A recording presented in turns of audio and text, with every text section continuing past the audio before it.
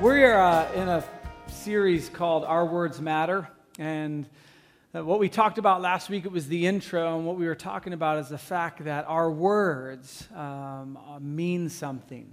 And so what we talked about was the fact that God has given us this potential harm that we can do with our words and this potential goodness that we can do with our words. And we have to decide which way it's going to go. And so we talked a bit about kind of why our words do matter. George Carlin has a stand-up bit that he does about cussing, and he just says they're just words, you know, they're just words. What's the big deal? You shouldn't worry about it. But if you take that to its natural end, and you're standing up in front of your future spouse, and you say "I do," and then 2 weeks later you're like, they're just words. I mean, words matter. Like what you say matters. When you say "I promise," it matters. And here's the thing we talked about last week. Not only do they matter just from a philosophical and kind of just practical way, they matter theologically. Our words matter to God a lot. And our words reflect something much deeper than just our intellect or what we want to say or all that kind of stuff. And what we talked about last week was this verse here. The good man brings good things out of the good stored up in his heart. And the evil man brings evil things out of the evil stored up in his heart. And then we kind of focused a little bit last week on this particular section. For out of the overflow of his heart, the mouth speaks. And we spent some time there, and that's kind of the general gist of everything we're going to be talking about in the next few weeks. Is the idea that out of the overflow of our heart, what's going on in here bubbles up and percolates, and then all of a sudden it comes out. So oftentimes we'll say things like, I didn't mean to say that. What we're really saying is, I didn't mean for you to see that part of my heart. I didn't mean to see that part of my heart sometimes, right? It's not just the person you're talking to. It's just like, whoa, I didn't mean it that way. I thought I could catch it before it came out, and I couldn't. Well, that's just an overflow of our heart. And we see this in a good way, too. Sometimes we'll be talking to our spouse, and we'll say, I love you so much. My life is richer because you're in it, and I don't know what I would have done without you. I just feel like I've been blessed by God because you're in my life, and I don't really have the words to say it the way I wish I could. I wish I had all the money to give you and all that kind of stuff. Well, that all comes from the overflow of our heart, and then our mouth speaks. And it doesn't always sound eloquent. It doesn't always sound, it just is what it is. So that's what we're looking at. So what we talked about last week was this point. If you want to control your mouth, control your heart. If you're always blurting out obscenities, if there's always something, if you always got to speak your mind, there's some type of thing going on in your heart. I don't know why I keep pointing to my stomach every time I say heart. It's like, okay, I graduated from high school. Your heart, okay, and I'm hungry, so there we go. So I thought Lisa was in there. Me hungry, or right. So out of the overflow of your heart, your heart, the mouth speaks, okay? And so if you want to control your mouth, control your heart. So I don't know if your week was like mine. I kind of had this in the back of my mind, and I was asking myself some pretty important questions about, well, why do you feel like you need to say that?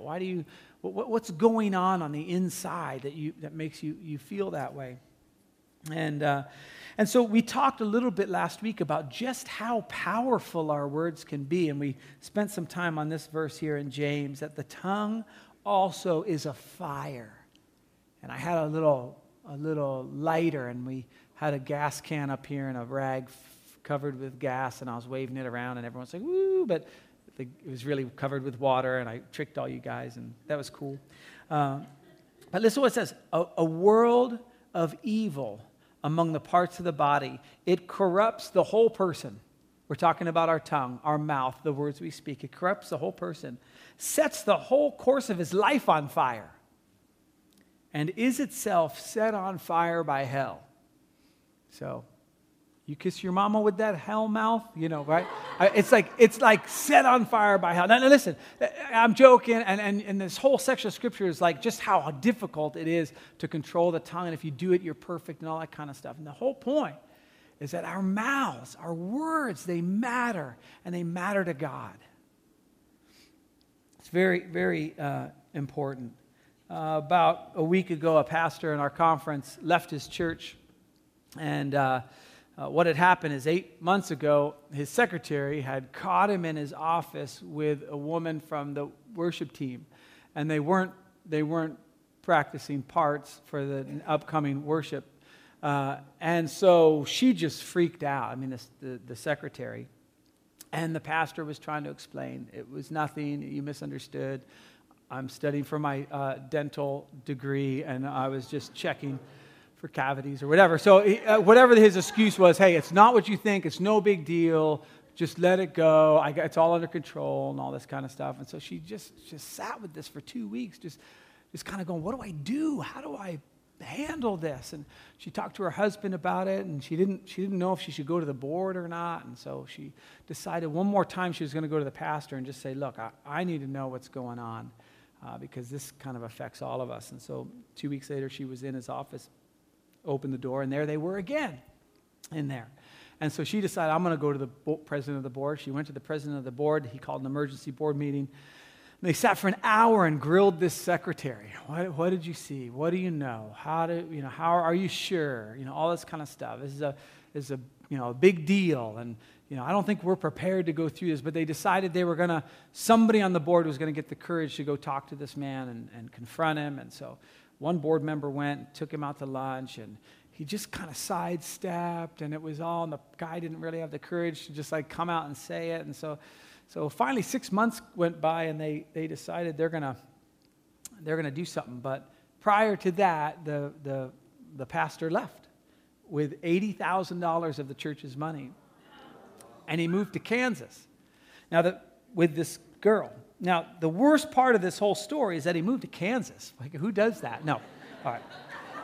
Now, the reason I can joke about this is because I just made that entire story up. Everything. There was no secretary, there was no pastor, there was no affair, there was no nothing. I just made up a story. I used my position as a person of trust, as a pastor, a pastor, to trick you and to fool you and to get you into this story and to make you feel all sorts of stuff. And you probably felt like righteous indignation. And if that were our pastor, I'd kill him, all the loving and healthy stuff that goes through your mind in a story like that. And some of you right now are like, dude, what are you doing? What are you making up stories for? What'd you do this week? Did you prepare for a sermon, or what's going on? Because it's just so obvious that you just don't lie like that. You just don't do that. On the other hand, there's something weird about the human condition. Now, some of you, and if I were there, because I spent more time of my life on this side of the stage than on this side of the stage. Sometimes my pastor would tell stories like that, true stories, and there'd be some kind of weird thing in me that was like, dude, this is going to be a good one. What? He did what? Oh, my jaw would drop, and I'd feel all that righteous indignation rising up, shaking my head and looking around, that we can all agree that this is just horrible stuff, can't we? I mean, what is that feels that way? I think there's a part of us that kind of likes feeling appalled in some way. It's why we have Jersey Shore, right? No, seriously, think about it. Think about it. Some of you are like, I've never seen Jersey Shore. I don't care. That's trash. But there's a lot of millions of people watching Jersey Shore. There are a lot of millions and millions of people watching Honey Boo Boo or whatever that new one is, and that whole thing. The TMZ is on for a reason, because there's this weird thing, and we totally laugh about it. I said Jersey Shore so that you would laugh, because it's just funny, but it's so true. There's something in us that kind of likes being appalled. We have talk radio because we kind of want to be angered, and we have all these different news organizations that are bent to just kind of get you hooked and help you feel that righteous indignation. And even for those of you guys who are just like, I don't watch Jersey Shore, I watch ESPN. ESPN is just a drama show. It's like who said what and who's trading who and what they said and who they tweeted and all that kind of stuff. So don't give me that. You love it just as much as I do, okay? This is the thing. We just kind of like a little bit of that. And maybe I'm making you feel uncomfortable right now. But here's the point I want to make. Even though we like it and we kind of like having good tidbits of information and we like informing each other with stories, God hates it. He hates that stuff. It drives him crazy. He hates stories. He hates gossip. He hates talking about other people. He hates us getting involved in people's lives when we have no intention on helping. We just want to share stories because really what we're doing is we're exchanging goods and services, really. I get information. It's good information. It's shocking information. And I know when I tell you, you're going to be shocked and appalled. And so my payback, when I give away this power, this information, is to see your reaction. And it feels good to me. And we can both feel good together. And then you take that information and you go to somebody and you tell them. And it's the same exchange of information. And it's just power. It's just this thing of I know something you don't know. And it's really juicy. And it really is crazy. And when you hear it, you're going to be appalled. And it's kind of going to feel good. Let me read you something that the Bible says about this. And if none of this applies to you, I apologize for being so candid with myself.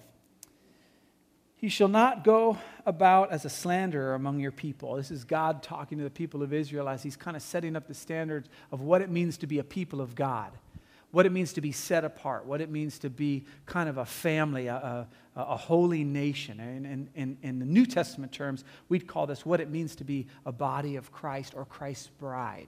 And it's not just limited to our church. We're connected with a whole bunch of different churches.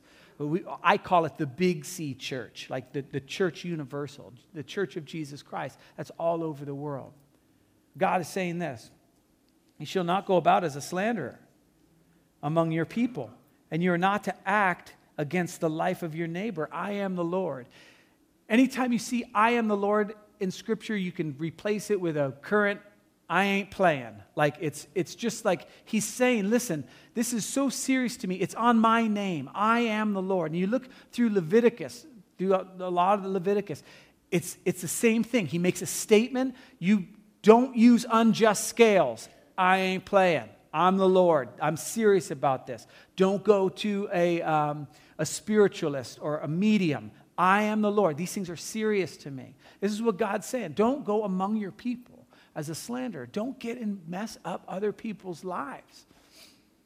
God is dead serious about this. He hates it. And yet, it's so hard for us because we like it. And even not at a grand scale where we're telling a lie about a pastor like I just did. But to small little extents. It might be just a rolling of the eyes or a wink or like, did so-and-so show up on time? Yeah, right. Our way of saying he never shows up on time, and that's, we can all joke about that. God hates it. As a matter of fact, in Proverbs, there's 7 things he hates. He hates haughty eyes and a lying tongue and feet that run to evil. Like all these kinds of things where you're going, yeah, that makes a lot of sense. And then in verse 19, it says this. He hates a false witness who utter lies and one who spreads strife among brothers. You think in terms of like, well, this seems all intentional. Like you'd lie on purpose, or you'd spread strife on purpose, or this verse applies to the person who's just kind of nasty. But all throughout Scripture, as you see gossip and slander and talking and strife and all these kind of words that we often interpret as gossip as we kind of change from the Greek word to the English word and all that kind of stuff, you get this sense that it goes far beyond that. Because we've all seen in our lives times when we didn't intend any strife. I don't know if this has ever happened to you, but there have been times I didn't mean to say anything bad, and when the flames came out of my mouth and just a little tiny thing, a forest fire gets started, and you're thinking, if I had known then what I knew now, I never would have said anything. This is what God wants us to watch out for, especially in our families at home, as we raise our kids and the model we set for them. Are we talking about other people? Now, the Bible doesn't give a definition for gossip. It kind of gives just, it paints a picture. And so in some ways, it talks about whisperers. And you kind of get that idea with gossip, like something where you kind of just turn. And if you're in high school or junior high, you've seen this played out every day on the playground or whatever. Somebody whispering and everyone giggling and the other person feeling terrible. You might see it at work around the water cooler or whatever, where you're having a conversation and then when someone comes in, the conversation just ends. Okay, that's a good indication, a really good one, that there's a problem. Okay. And so it talks about sometimes, the Greek concept is that words are bubbling up. Like it's kind of just like a babbling brook, if you will. We've seen that played out, and I've played it out in my own life. It's just this idea. And so I was reading all these different definitions, and I was getting frustrated because there really isn't a good one. And yet I think that's really important. Because I think God wants us going back over and over and over again, not to the technicalities of what we're saying. Because if I came up with a definition, we as people would just go down the checklist. Oh, okay, yeah. Well, I didn't really mean it that way. I can say this. Whereas God wants to go, why are you saying it? Out of the overflow of the heart, the mouth speaks. What's going on in the heart? What's your motive? What's your motive for saying what you're about to say? And I've noticed, as I've said before, every time I study something, I always get in trouble by God in some way. He's always just like, yeah, here's what it looks like in your life. And I'm like, why don't we just talk about the church's life? He's like, no, I'd like to talk about your life. And so I'm stuck with that. But I've seen it in my own life just this week, where I started asking myself, why am I saying that? And I started thinking, I'm saying it because I'm really uncomfortable in this situation, and I think that maybe this will make me feel more comfortable. That's kind of weird. How disgusting. I'm a pastor, right? But that was perfect. It was great. I asked myself the question. I was able to analyze it. And people were wondering why I was talking to myself, but I'll deal with that later, right? And look at what Paul says. Paul's going to the church in Corinth, and he says this, I'm afraid that when I come, I might find you, I might not find you as I want you to be.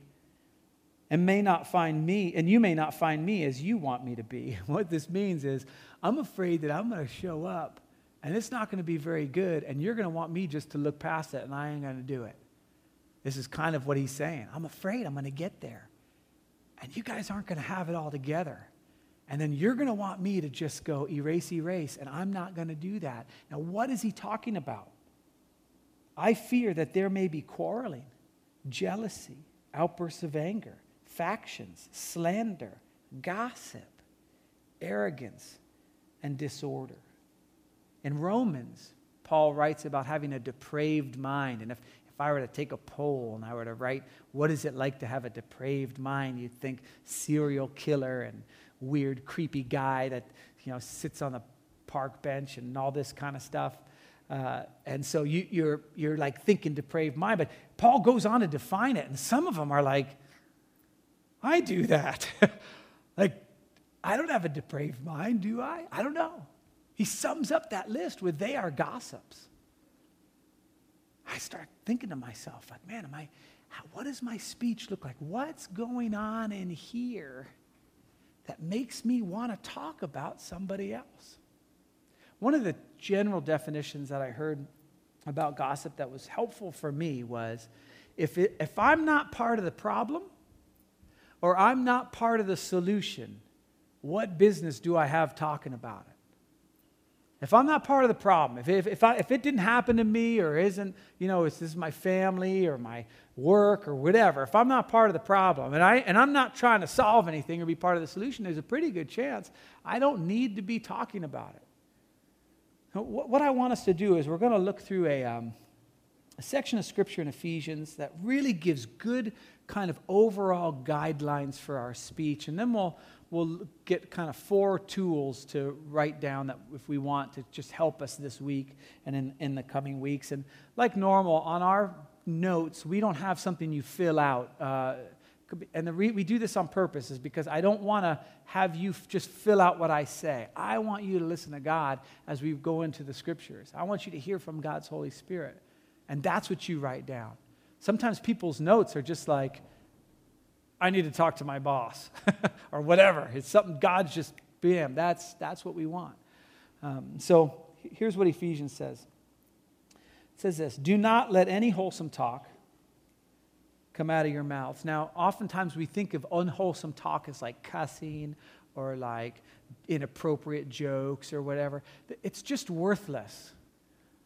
Don't have any words come out that have no worth. They have no value. They're rotten, kind of. They're just not rotten in the sense of, ooh, that's a bad word. Just they have no value. They're good for nothing. Don't let any good for nothing words come out of your mouth. Okay? And then Paul goes on to kind of give it some more well, what do you mean by that, you know? He says, do not let any wholesome talk come out of your mouth, but only, these are the only things that should be coming out of our mouths. The only thing that should come out of my mouth this week is that which is helpful for building others up according to their needs, that it may benefit those who listen. Now that, regardless of your definition of gossip, is a pretty good place to start, is it not? Why am I saying this? Does this have value? We're going to go over some of the questions we can ask ourselves. And then what happens is we get to this verse that I hear taken out of context all the time. This next verse is one that we kind of throw around the church in all sorts of different ways and different situations. But notice the context in which this statement is. If you've been a Christian for a long time, you've heard this phrase mentioned probably a lot of times, okay? But we're going to catch it in the net it was supposed to be caught in when this was first written. Okay, so I'm going to read that first verse again. Do not let any unwholesome talk come out of your mouths, but only what is helpful for building others up, according to their needs, that it may benefit those who listen. And do not grieve the Holy Spirit of God, with whom you were sealed for the day of redemption. Those of you who are parents, how many times have you been grieved when you listen to your kids talk to each other? I mean, I've never had that problem happen because my children are perfect. But I mean for your children, because they're, no. Right? How many times have you heard them talking to each other, heard the speech that's coming out of their mouth directed towards each other, or heard one talking about the other, and you were like, guys, what are you doing? See, I think that's grieving the Holy Spirit. I think God hates it when we talk about each other in a way that's not building each other up, in a way that's not there to help. I think the context of do not grieve the Holy Spirit has to do with our mouths. Watch, it goes on. Even after that, get rid of all bitterness, which again, the concept there of this word is whose mouth is full of bitterness. Rage and anger, brawling and slander, along with every form of malice. Be kind and compassionate to one another, forgiving each other, just as Christ forgave you. If we want to kind of encapsulate it, it's like, don't let any unwholesome word come out of your mouth that grieves the Spirit. Just forgive each other. It's kind of if you want to sum all that up. Well, that's amazing to me. It's amazing to me that my speech, when I slip up or when I start feeling like I have some information that someone would want or whatever, that when I think I'm getting value out of that or it feels good to me, I'm grieving the God who redeemed me. Basically, he's saying, just forget it. Forgive. God forgave you. Don't worry about all that kind of stuff. So let me ask you, what does it look like in your life? Like what does it look like at school, when you go to school? I mean, for a lot of you guys, school's starting up this week. For some of you, it's already started. It's scary, and you got people, you don't know who your friends are going to be or whatever, and the last thing you want to happen at school is to not have any friends and be outside the circle, so when they're whispering and laughing and doing all that, and you're the one, you don't want to do that. So the temptation is going to be to kind of join in, or maybe you get a new job, and there you are, and they all have inside jokes, and you kind of want to be part of it because it feels really uncomfortable to be outside. What does that look like for you? What does it look like on your drive home from someone else's home as you're there as a family driving through the thing and you're kind of talking about what you experienced there? What does that speech look like? Or a neighbor moves in and you're there with your family and you start just talking about who they might be or may not be. These are the things I've been mulling over in my head. So I just wanted to take just a little bit and kind of give us 4 things we can do to help us in this area of gossip. And I also wanted to say one other thing, that just how proud I am of this church as a church body. Because as a church body, we just don't, at least I don't feel like we struggle with this. You know, you've heard the stories about you have one person in the church that's kind of a gossip and they go and they spread all this stuff. It just doesn't happen here that I know of. Maybe you guys are just really good at it.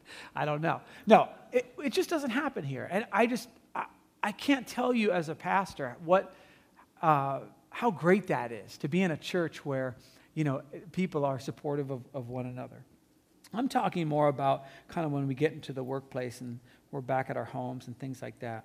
The first thing we can do is we can ask ourselves some questions before we speak. Start asking ourselves, I touched on this just a little bit ago. What am I saying? Why am I saying it? Where did I get my information? What's going on in my heart that makes me want to say this? Ask yourself some questions. And this particular verse in Philippians is a really good one to kind of use as a checkoff for what you want to say. So Paul says it this way: whatever's true, you can just start there. Is it true? Do you really know it? Not if you think it's true. Is it true? Find out. Do the legwork. Just because you heard it from someone, is it really true? And you'll see this all the time when you're talking to people. So-and-so is cheating on their girlfriend. Really? Oh my gosh. And you can just stop there. Go, wow. Well, who said that? Oh, my friend knows his best friend. Your friend knows his best friend, and therefore he's cheating. No. He said he saw he with another her, and so she, who, this her, said, and then that. So you know that, like he saw her with the other her. Well, no, he just know. You can just tell. You can just tell, because most people are marriage and family therapists, and they can just go right to the heart of the matter in junior high, right? Right? Well, we do the same thing, okay, as adults. I pick on kids, but we do the exact same thing. We're just really good at rephrasing and letting each other off the hook. Is it true? Is it honorable, or NIV, noble? Is it honorable? In other words, could you stand and say, everybody listen up. I've got something very noble to say right now. He's cheating on her, okay? Like, no, it couldn't be that. Like, is it honorable or is it noble? Is it right? Is it right for you to say that? I mean, listen, you start with true, you've cut your daily word count down to about 7. like to have to go through all the hassle to find out if it's true takes all the fun out of it. But God wants to know, is it true? Is it noble? Is it right? Is it pure? Is it lovely? Right? Is it of good repute or admirable? And it says if there's anything excellent or praiseworthy, think about these things. And now, some of you Bible scholars are going, wait a minute. It says think about these things. This isn't talking about what you can say. Good job. If you want to talk before you think, awesome. Go for it. See where that gets you. But God wants us prior to speaking. He wants us thinking, analyzing, questioning. Why am I doing this? Why do I feel good that I found out that so-and-so's losing their job? What is that about me? What sickness is there in me that I heard that one guy who said that about me, now he's getting his? What is going on? And why do I want to speak it? So the first is to ask yourself a bunch of really hard questions. The second is leave the conversation. If you find yourself in a conversation and everybody's talking about everybody, just leave. And you don't have to do it with this grandstanding, nose in the air kind of, I am a Christian and my ears do not. You can just leave. And where are you going? Oh, I got that thing because I walked over to the one and saw it. And that's the thing. See ya, whatever. Off you go. Just leave. Look at what the Bible says. A gossip betrays a confidence, so avoid a man who talks too much. And a woman who talks too much. Okay? I'm sure. It said, man, I wasn't. Look at Proverbs 20:19. He who goes about as a slanderer reveals secrets. Therefore, do not associate with a gossip. Get rid of them. As you go into school this season, as you begin to kind of start up as a family again, for the fall is when we kind of all get into our routine again. Maybe there's some relationships you want to just put off to the side. Number 3, be quiet and let it die with you. Sometimes you're in a conversation, somebody gives you some information, you don't know if it's true or not, you heard it, you listened, just let it die with you. Let it play out in somebody else's life. But for you, it goes in, locked, key comes out, there it goes, right? You just let it die with you. And this is hard sometimes, right? But you can also just be quiet in the midst of the story. They tell you a story, and instead of you going, what? Really? And egging them on and just giving them cash, giving them payment for all that, you just sit there. Oh, I didn't know that. Wow, we should really do something to help that person. Or just quiet. That's the most uncomfortable thing in the world for a person telling a story, and you're just like, they're like, isn't that crazy? Man, I can't believe it. Can you believe it? It's really horrible. Okay, number 4, go to the source. If you care that much, if it's all about love and it's all about I just don't want that person to get hurt, and if it just doesn't, it's all that, go to the source. Now, I've taken this scripture a little out of context here because this is about if someone sins against you and you want to talk about it. But it says if your brother sins against you, go and show him his fault, and just between the two of you, if he listens to you, you've won your brother over. The concept's still the same, and as you look at gossip and you look at talking all through the scripture, God wants us to work it out at the smallest circle possible. And so if it really means that much, if you really think something's going on, just go to that person and say, look, this is what I heard. Is it true? What's going on? Here's the problem. Oftentimes that has no payoff. In fact, it's harder than anything. The easiest thing is just to go spread it around and go, I don't know what to do. It's just the hardest thing, and this is what I found out. And it's like, really? Yeah, really? Instead of just like, I'm going to zip it and go to that person and say, look, this is really difficult for me. It's hard. I just feel like you need to know. This is what's going on. Like, as the worship team comes back, I just want to show you this thing again. We looked at it last week.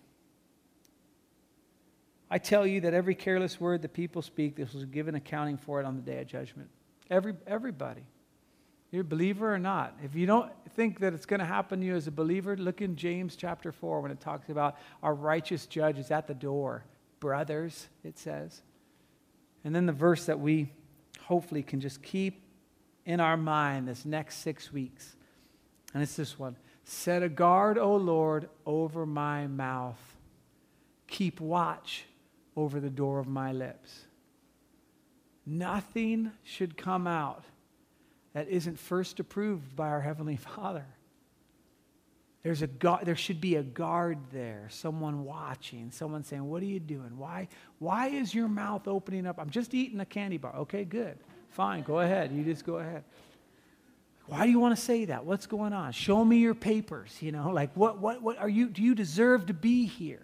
Are you allowed in? Give me your ticket that allows you to enter into this conversation. It's hard. It's hard. But my prayer this week is that we'd get really good at it. We'd be able to stop ourselves because God hates it.